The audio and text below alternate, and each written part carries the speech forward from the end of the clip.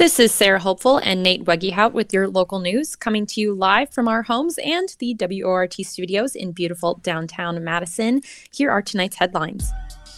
Republican Assembly Speaker Robin Vos was handed another loss in an ongoing court battle regarding the Republican investigation of the 2020 presidential election.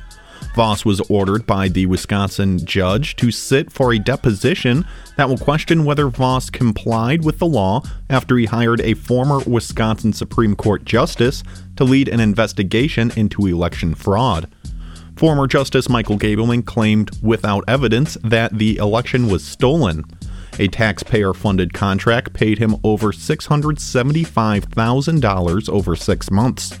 The contract expired last month, but Vos hasn't provided an additional contract despite claiming that the investigation will last much longer.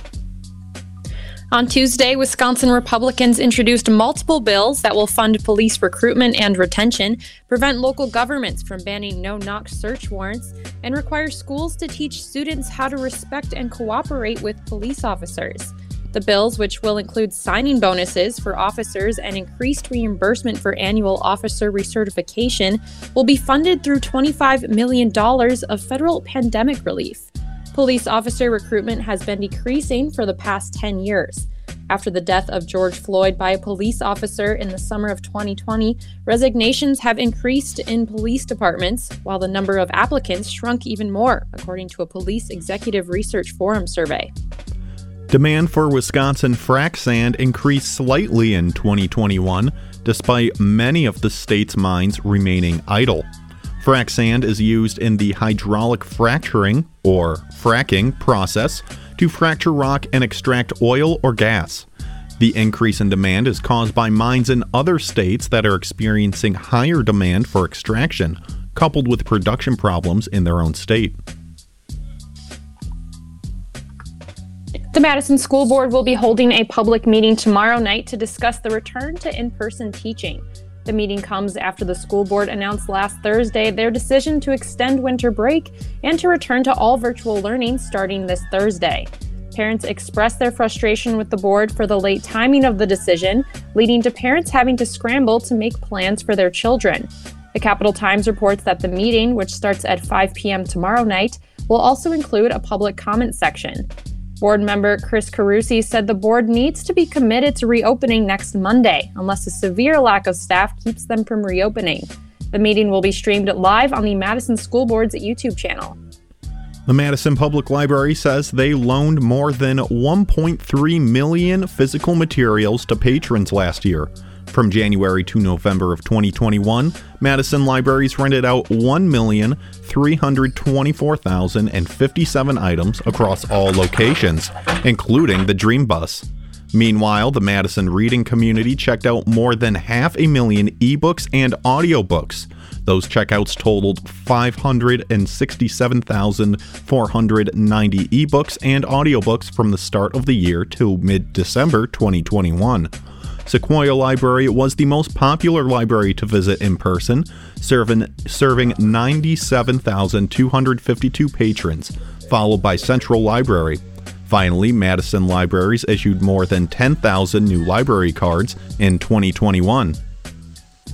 The COVID testing site at Public Health Madison and Dane County's South Park Street Clinic will add additional appointment times this week, the Wisconsin State Journal reports. The clinic at 2230 South Park Street in Madison will now be open from 8 a.m. to 8 p.m. every day this week, including Sunday. This move will add an additional 1,700 appointment opportunities to the clinic. The changes were made to meet the high demand for testing in Dane County as the Omicron variant continues to spread. You can schedule an appointment at the clinic online at the Public Health Madison and Dane County website. The Dane County Humane Society is asking everyone to bang on their car hoods this winter before starting their car. Why? To save cats. Our feline friends can be known to climb into engines or in the wheel well of cars in search of a safe and warm space to stay during cold months.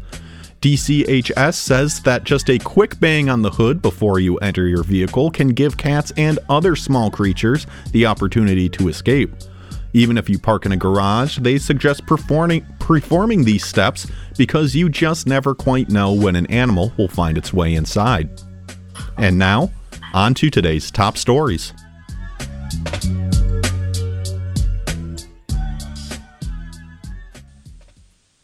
People convicted of a felony in Wisconsin can't vote until after they have completed their sentence, probation, and parole. Now, a new bill at the state legislature could restrict voting rights for some incarcerated people further. WRT producer Nate Weggehout has the story.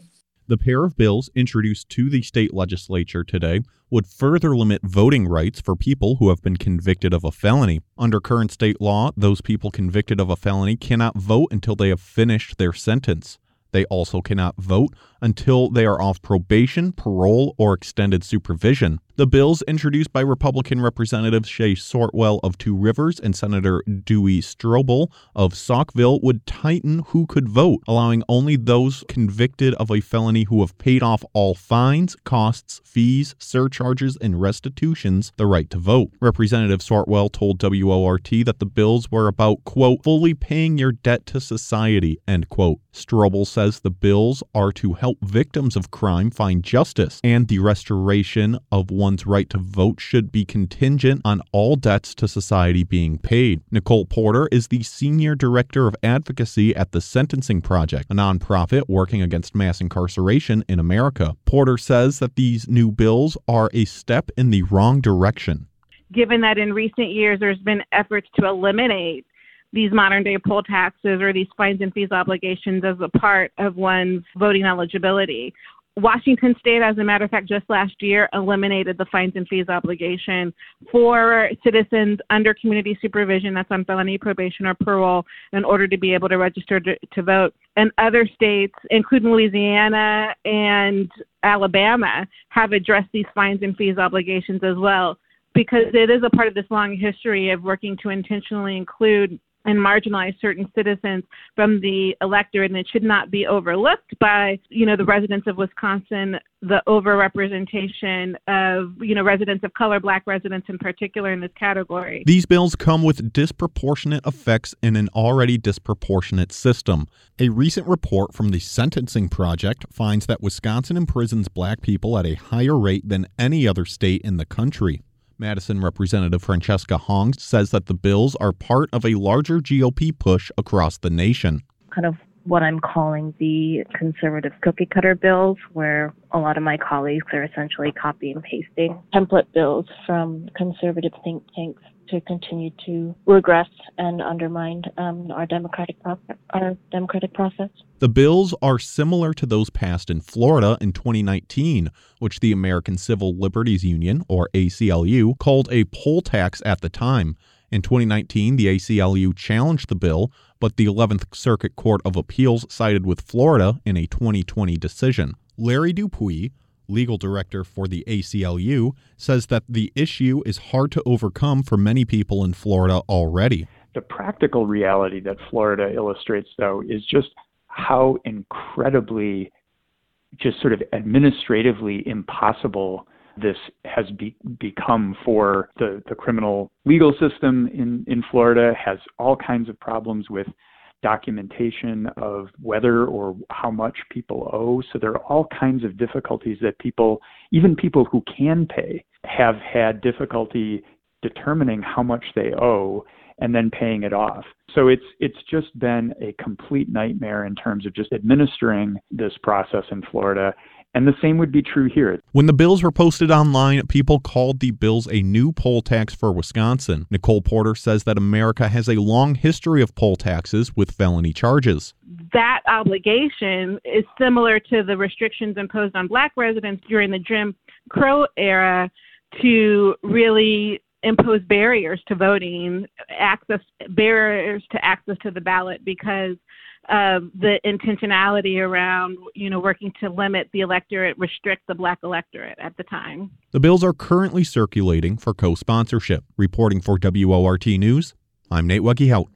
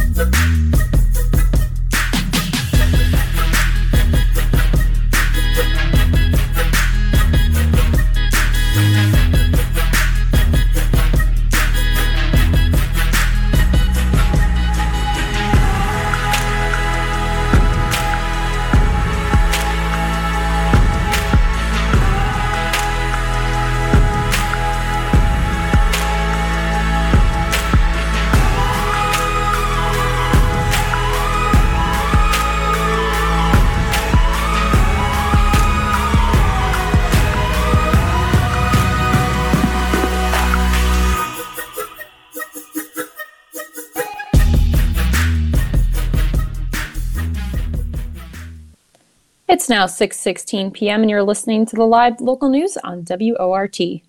Today begins National Radon Action Month, a month dedicated to informing people about the dangers of radon in our homes. We all know it's bad, but what exactly is radon? To find out, WORT producer Nate Wegehout spoke with Jessica Maloney, a radon specialist with the Wisconsin Department of Health Services. Approximately 1 in 10 homes in Wisconsin have elevated levels of radon, and the compound causes 21,000 lung cancer deaths each year across the country, according to the U.S. Environmental Protection Agency. With me today is Jessica Maloney, the Wisconsin Department of Health Services radon specialist. Jessica, thank you so much for taking the time to talk with me today. You're welcome. Thanks for having me. So, starting things off, what exactly is radon and where exactly does it come from? Well, radon is a colorless and odorless radioactive gas that enters buildings through cracks in foundations, sump cracks, and utility lines. It's a naturally occurring substance that comes from the ground, and it's a breakdown product of uranium, which is found naturally in soils throughout Wisconsin and also the Midwest. So this uranium breaks down and travels through rock and soil and becomes this gas that can infiltrate into homes. So you said that radon is naturally occurring and it's found in our soil. How does it end up in our homes? Right. So radon, it breaks down from uranium, which is a rock, and it decays pretty quickly and gives off radioactive particles. So when we inhale these particles, they can damage our very sensitive lung tissue. And long-term exposure to radon could eventually lead to lung cancer. So the radon, it can decay in the lungs and damage our DNA, which eventually impairs the ability of the lung tissues to repair itself. So if you're a smoker, your risk is even higher because radon particles can cling to smoke that's inhaled and then more readily enter the lungs where the damage is already occurring from smoking. And so the main health issue with radon is that it causes lung cancer. And lung cancer is one of those cancers that doesn't have a very particularly great outlook. The 5-year survival rate is about 18%, which is the lowest of many leading cancers. And there's poor early detection methods for lung cancer. And unfortunately, more than half of those diagnosed pass away within the first year. So moving back to where to find radon, you said that it's pretty prominently found in the soil in the Midwest and in Wisconsin. Are there some parts of the state that see more radon than others, or is it pretty evenly distributed across the state? Well, it's not terribly evenly distributed across the state. There are certain pockets of the state that have elevations that we know about based on the rock formations there. If you were to go to our web pages at lowradon.org, there's a map located there, and you can take a look and zoom in to wherever you might be located and find out the test results from some of the testing that's been done in Wisconsin.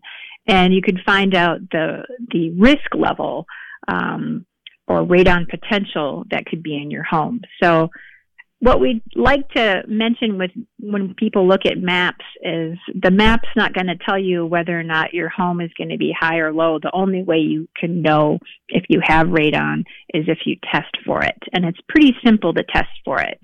You can purchase a test kit, and this month being National Radon Action Month, a lot of promotional giveaways and sales are happening for on-radon test kits throughout the state. There's 17 health departments in the state that act as radon information centers, so the entire state has coverage of a radon information center that can offer you a reduced cost test kit and any further information you might want about how to fix or test for radon. All right, so I've tested my home for radon, and it's looking like my levels are high. What do we do if we know that our homes have dangerous levels of radon? And I guess I should even back up from that. What is a dangerous level of radon to have? Yeah. So like I said before, the only way you know if you have a problem is if you test for it. And your test results come back with a unit of measure called a picocurie per liter. And so any radon levels over 4 picocuries per liter, EPA considers to be elevated. So if you get your sample result back in the mail or an email and it's over 4, typically we recommend I should back that up because there's a couple of different kind of tests you can do. You can do a short-term test, which typically takes between 2 to 3 days, and that'll give you sort of a snapshot to see if radon is an issue in your home. And then what we recommend if you have a level that's over 4 with that short-term test kit is to do either another short-term test to confirm that result or do a longer-term test that can be a little bit more accurate as to the exposure levels in your home over a longer period of time. Because we know radon levels can fluctuate based on weather patterns and how you use your home. And typically in the winter time is a great time to test because we've got our home's windows and doors closed up, and your home basically acts like a little a space where radon can sort of be drawn in and sort of hang out. And kind of a misnomer that people think is that, well, I don't go in my basement much, and that's where the radon is, so I don't have to worry about it. But radon doesn't just hang out in your basement. It can come in through your basement, yes, but it also travels to other levels of your home. So let's say you had a test kit come back at about 10 picocuries per liter in your basement. The next floor up might be around 8 or 9 picocuries per liter, so it's still elevated. So we've been talking mostly about radon in the air, but I believe radon can be transferred through the water as well. Is that correct? You can find radon in water.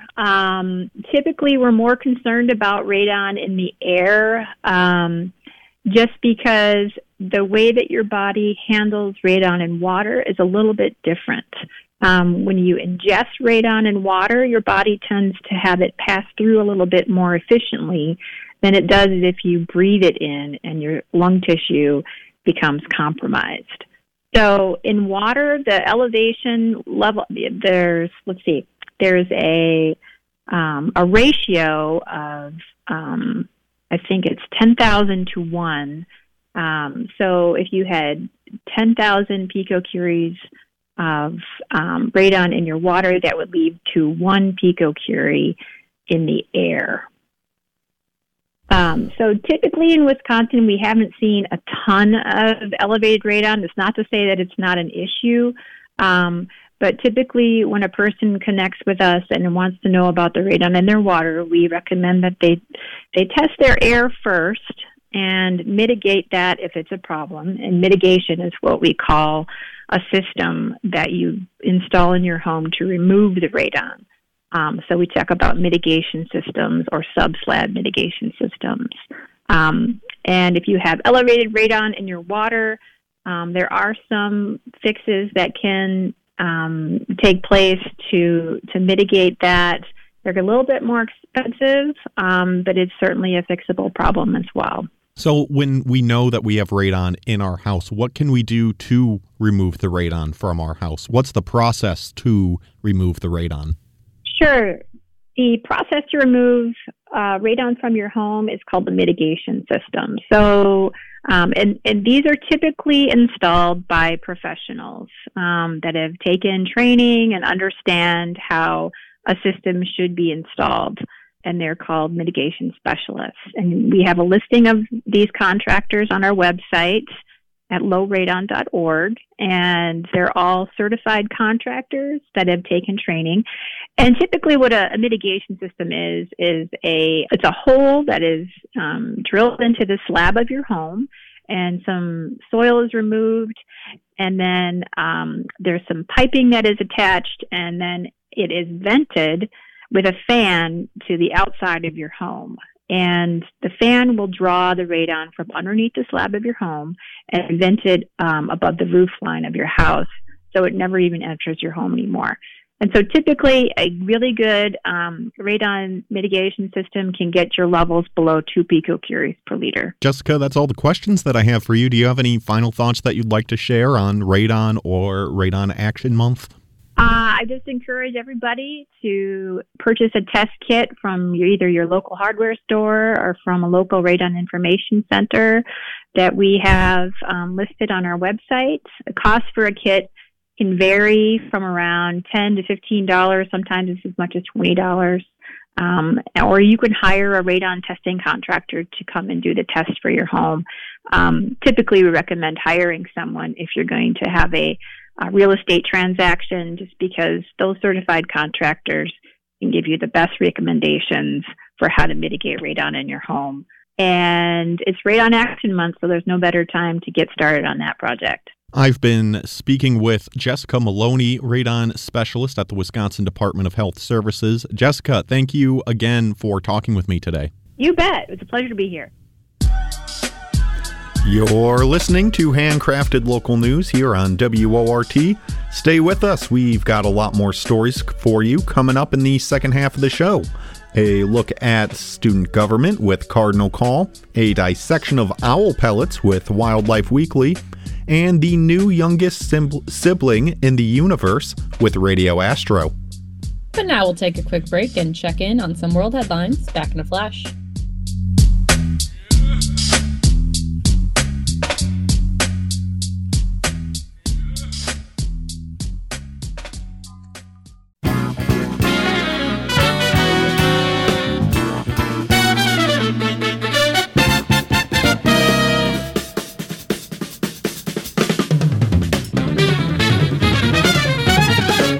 The time is now 6:33, and you're listening to local news on WORT. I'm your host, Nate Wuggehout, here with my co-host, Sarah Hopeful. Thanks for joining us. Every Tuesday, we check in with the editorial staff over at the Daily Cardinal, one of UW-Madison's student newspapers, to learn the latest news from campus. This week, while the school is on its winter break, host Hope Carnop begins a series on the Associated Students of Madison, the student government body on campus. ASM really does have a direct impact, so it is important for students to follow along and support ASM in working with administration toward making campus a better place for all students.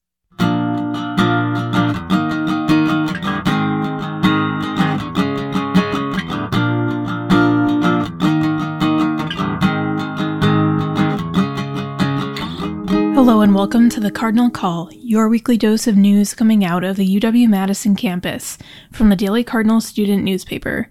I'm producer Hope Carnop. This January, we're sharing a mini-series on the Associated Students of Madison, the student government body at UW-Madison. Today I'm joined by our features editor Gina Musso to introduce ASM, their history, and their role on campus. Thanks for joining us, Gina. Thank you for having me. I'm excited to be here. So I kind of think you're one of our resident ASM experts. How long have you covered ASM, and what was your experience covering it last year? So last academic year, I worked as the college news editor for the Daily Cardinal, and I covered ASM pretty extensively for the fall 2020 and spring 2021 semesters. And this was a really interesting year to cover ASM because the meetings were virtual and there were a lot of differing opinions on the school's COVID policies as we entered our first hybrid semesters. So this allowed for an increase in student activism. Yeah, so for a new student who might be coming to campus, how would you explain ASM to someone who might have never heard of them? So the Associated Students of Madison is the student government body that represents UW-Madison's undergraduate and graduate students on campus. And one of the impactful roles that ASM holds is their Student Services Finance Committee, which oversees the allocation of students' segregated fees, which students pay each semester, specifically the allocable fees, which are $13.88 per semester for this academic year. So ASM directly oversees this budget for the allocable fees, and they oversee the other segregated fees, but not as directly. And other than that, ASM facilitates the student bus pass program and manages the student activity center. Yeah, so you dug into the history of ASM for us this year for a features story. Just wondering if you could share a little bit about the history and specifically when the idea of shared governance was first kind of expressed in state law.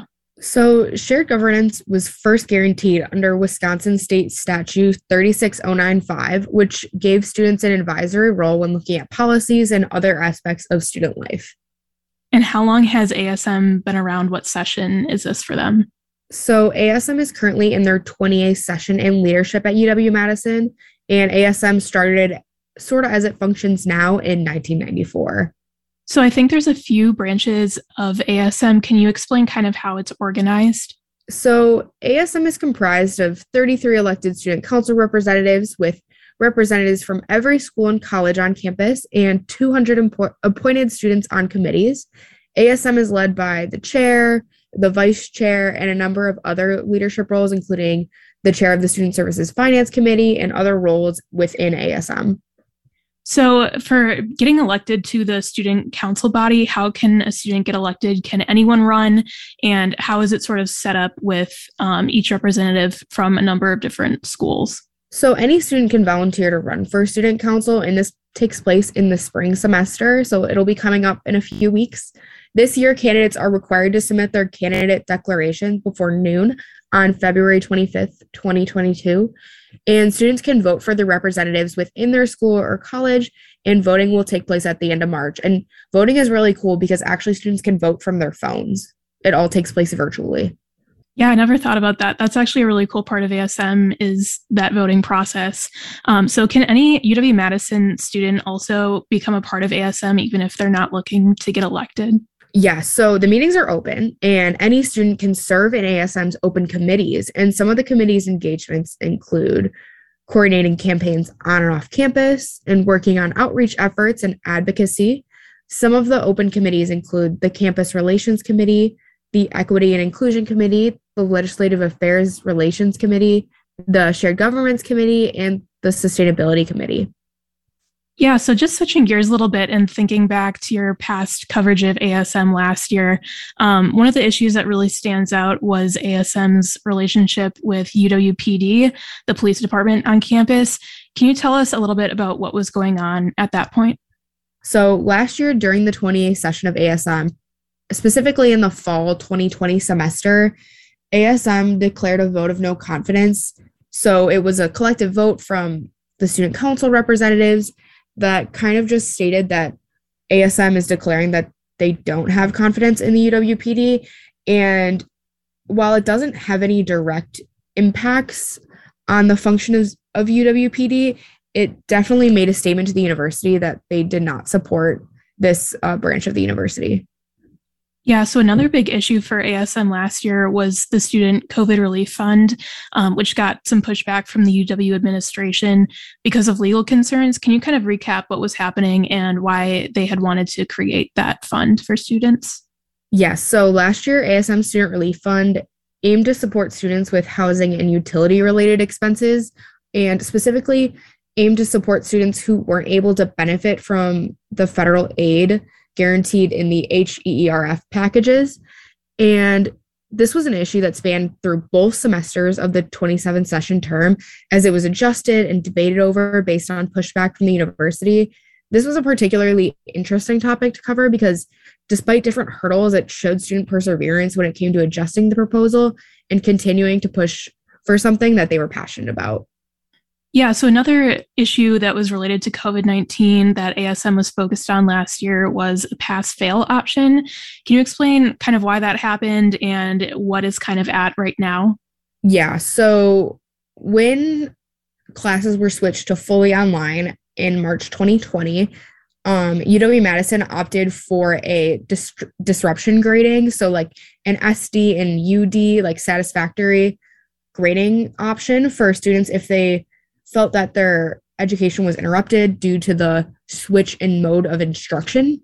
So that option was offered as sort of a pass-fail option for spring of 2020. So going into the fall semester, students had hoped to get something of the sort, a pass-fail SDUD option to kind of supplement for any disruption that happened due to the abrupt switch to online learning.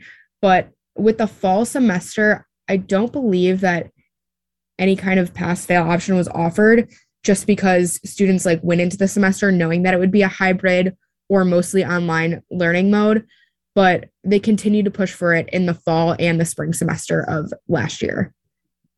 Yeah, so just switching gears to overall the big picture of ASM, do you have any thoughts on why it's important for students and really anyone who's involved in the campus community to pay attention to what ASM is doing and the issues that they're caring about?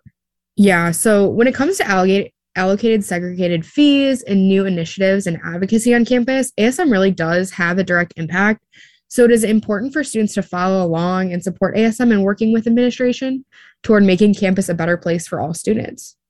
Yeah, do you have any particular memories or something surprising that you've learned through your time in covering ASM? I think the most surprising thing when covering ASM was just looking at $13.88 doesn't seem like a lot of money, but when we have nearly 48,000 students, that's a lot of money that ASM has direct control over. So it definitely surprised me that students had that much access to directly impacting the student body through such a large amount of money. Yeah. Is there anything else you think listeners should know about the Associated Students of Madison? I think one more thing is just going into the spring 2022 semester, all students should look into the platforms that the candidates from their school or college are running on and choose the representation for the 2020 session when voting takes place in late March, because voting numbers for ASM elections are traditionally pretty low.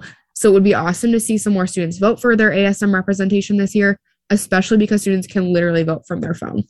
Yeah, thank you so much, Gina, for sharing your experience and your knowledge with us. Of course. Thanks, Hope. That's all for our Cardinal Call this week. We'll catch you back here soon. Check out more news and stories at dailycardinal.com. This has been the Cardinal Call, created by student journalists at UW-Madison.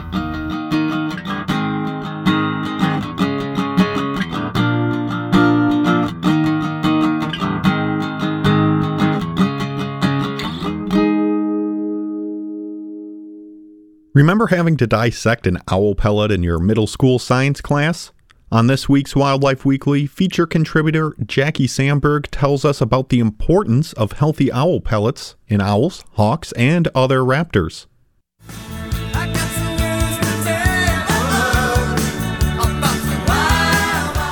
Welcome to Wildlife Weekly. My name is Jackie Sandberg, and I'm the Wildlife Program Manager for the Dane County Humane Society here in Madison, Wisconsin.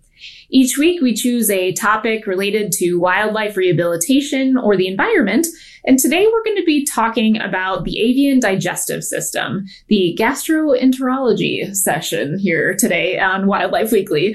It's actually kind of exciting, and we don't really talk about it much unless we have a lot of raptors in our care, or, when we've got a species or an animal or an individual that isn't digesting properly. And we're starting to think in our, time period of rehabilitation, is this animal sick and recovering and just not hungry? Is something going wrong in the digestive system that is a cause for concern? And then what is the cause? Is it something that would be parasitic, or is it something that was from trauma, or is the animal having problems with the medication that they're taking that is making their stomachs upset? And then what kind of signs are we looking for, and what's normal and what's not? Well, we've got a lot of patients that are here in care right now, and I was thinking about it this week because we have so many raptors and then also some waterfowl that have had some interesting digestive issues. So what have we seen? Well, we have a couple of screech owls in care. One is the red morph, one is the gray morph, which is exciting. And both of them were having trouble with digesting. The first one was, and still is a little bit, although eating better today, had been noted not to have a pellet cast up for multiple days. Now, if you've never seen an owl pellet or heard of an owl pellet, we also call it a casting, and that is a gastric casting, which is a digestion of their food that's incomplete And it's a whole bunch of stuff that's compacted together in the stomach, which in birds we call the ventriculus. And so the compacted material of fur and bones and other things that aren't as easily digested as the meat of something like a mouse or a rodent, some prey item that they have caught out in the wild, that all gets coughed up by the bird. And so actually, owl pellets and raptor pellets in general have been kind of the most extensively studied of avian species, just because they're so cool. And owls tend to have a lower pH in their stomach ventriculus, the acid content. And so we tend to see more bones and other structures, even full skeletons of the prey that they're eating. You could put it together. And maybe you did that as a kid in your science classes or in anatomy or something like that. So what we start to worry about as rehabilitators is, well, if that bird is not forming a cast or a pellet, and it's been multiple days, we start worrying about whether there's something like crop stasis, which for owls, they actually don't have a crop, but all other birds do. The crop is that pouch that stores the food first before moving down into the stomach so that they can kind of gorge on food. So an owl that doesn't have a crop is just going to eat the food and it's going to go straight into the stomach. So for them, it's not exactly the same, but it's more worrisome when we start to see like, okay, is the food just sitting there? Is it rotting? Is there now bacterial growth or something called refeeding syndrome if it was an emaciated bird or a starving bird? So that can happen if the food is just sitting there in the stomach, but it's not really being adequately digested. Whether that means that the enzymes are lacking or a lot of times just general dehydration and it still needs supportive care until it can feel regular again. That can actually lead to the death of an animal if we don't catch it early. So it's worrisome, but definitely something we monitor every single day. We actually mark down on all of our rehabilitation charts, did this animal cast a pellet or not today, if it's a raptor? So that would include all of our owls, which is usually daily. And how do they cough up a pellet? Like what happens? Like I might decide to do that after my meal, but I think in humans, they'd call that something different and it's not exactly good. But for birds, this is going to be much more natural. So for our hawks and owls, their stomach, the ventriculus actually has contractions that for about 12 minutes before they'll actually cough up the pellet, the amplitude of the contractions will get higher and higher. And then it takes them about 8 to 10 seconds or so to cough up the pellet, which is called, in specific terms, retroperistalsis. So that's really cool, where that pellet is going to then be in the shape of kind of like a little oval. A pellet is hard to describe, I suppose, but kind of like an oval-shaped golf ball. And depending on the species, you've got a tiny screech owl. It might be the size of a marble. And you might get something like a great horned owl, and that's going to be definitely closer to the size of a golf ball. So it goes past their glottis, which is the opening to their respiratory system, and it goes out through the mouth and the tongue, and they shake their heads a little bit. If you see an owl shaking its head, a lot of times it's just trying to help get that pellet out of the system. And then we look at it and we say, okay, is it the right color? Is it the right consistency? Not too dry, not too wet. And does it look like there's anything of concern? At times we've had animals cough up a pellet of different colors, occasionally like green. Maybe there's some bile mixed in, and that could be something of concern, or no pellet at all is definitely of concern. So we definitely will go back to rehydrating those animals, maybe giving them tube feeding of a kind of a slurry of food for a while. Might require some medical intervention, something called lavage to flush the stomach out, and that's at the worst cases, or potentially antibiotics to help if there's some sort of bacterial overload that causes an infection or sepsis. And the last thing is, trying to feed little bits of what we call clean meat. So something like chicken breast is clean meat, right? There's no fur, there's no bones. It's just a nice little piece of simple protein.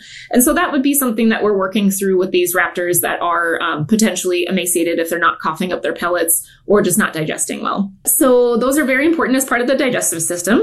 So besides the food that they eat, going down obviously the mouth and down the esophagus, past the crop. So like I said, they go into the crop or past into just the ventriculus if they're owls.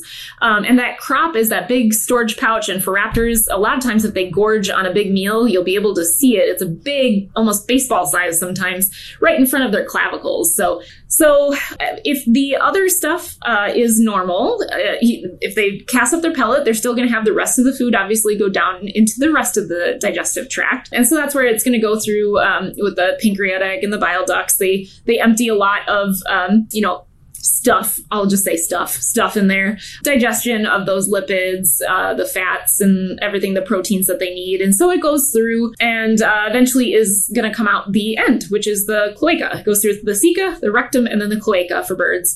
And sometimes we are looking at those mutes or those feces to look for issues as well. And today, for example, we had a goose that was newly admitted because it was shot and unfortunately shot and injured, but not recovered.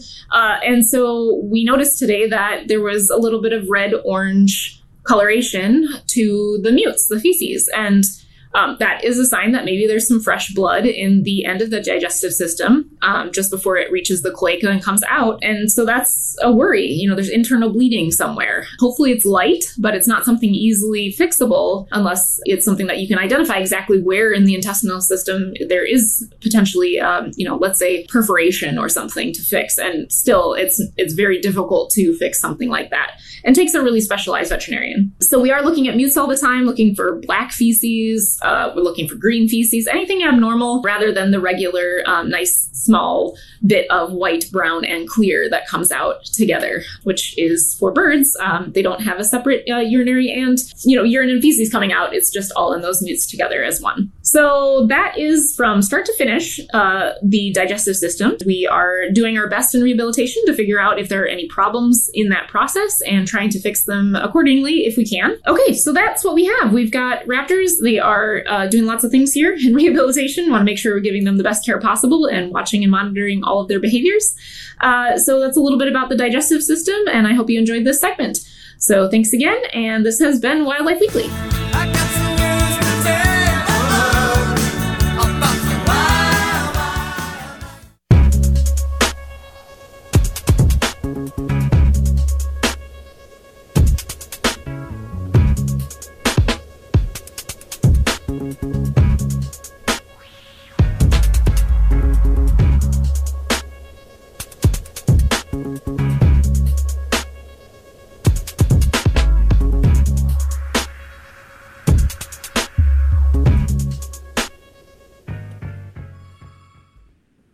It's now 6:52 p.m. and you're listening to the live local news on WORT.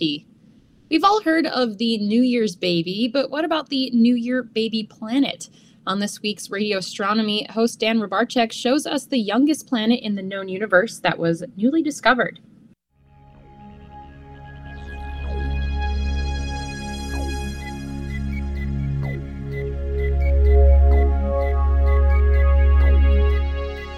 Happy New Year, and welcome to the first Radio Astronomy show of 2022.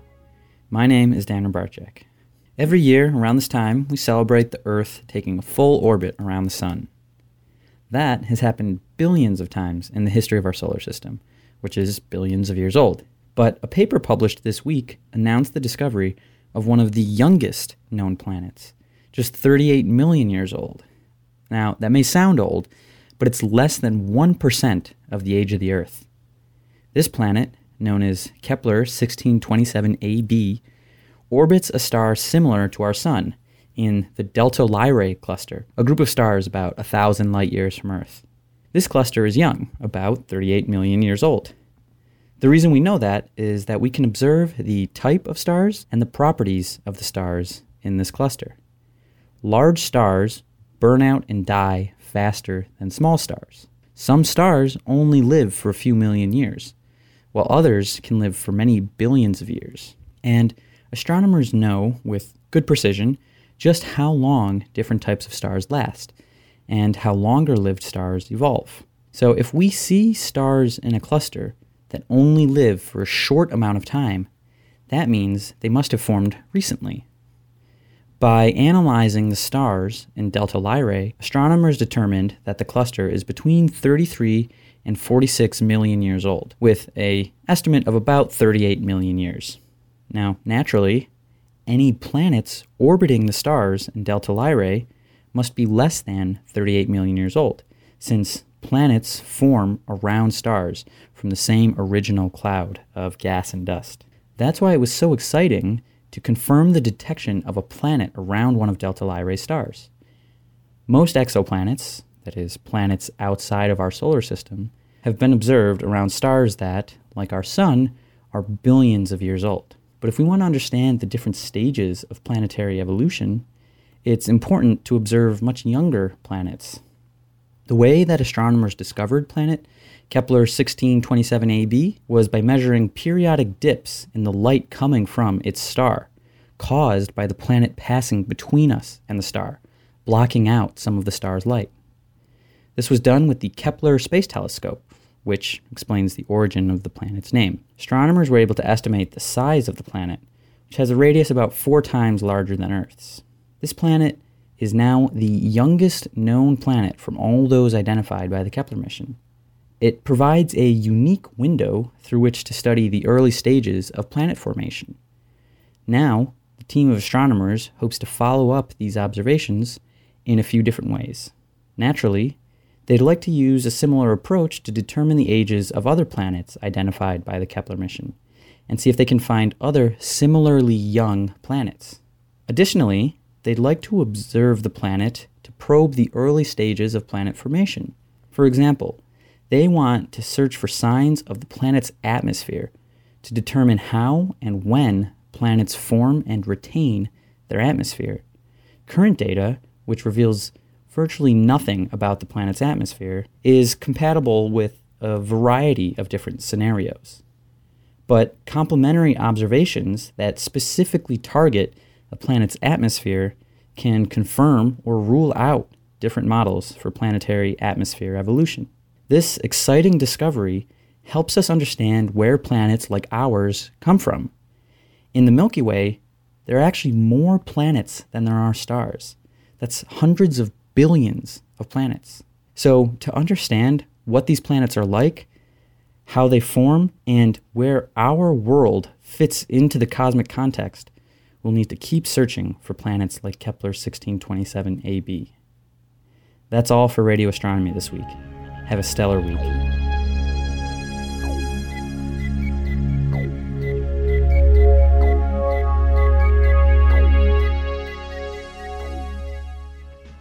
And that does it for our show. Thanks for listening to WORT's Live Local News at 6. Your headline writer tonight was Sophie Leahy. Special thanks to feature contributors Jackie Sandberg, the Radio Astronomy crew, and the editorial staff at the Daily Cardinal. Dave Lorenzen engineered the show, and Shali Pittman is the news director at WORT. I'm your producer and host, Nate Wegehout. And I'm your host, Sarah Hopeful. Stay up to date with the WORT Local News Podcast. Subscribe on iTunes, Spotify, and wherever else you get your podcasts. Up next is Spanish language news with Enrique Padio. Good night.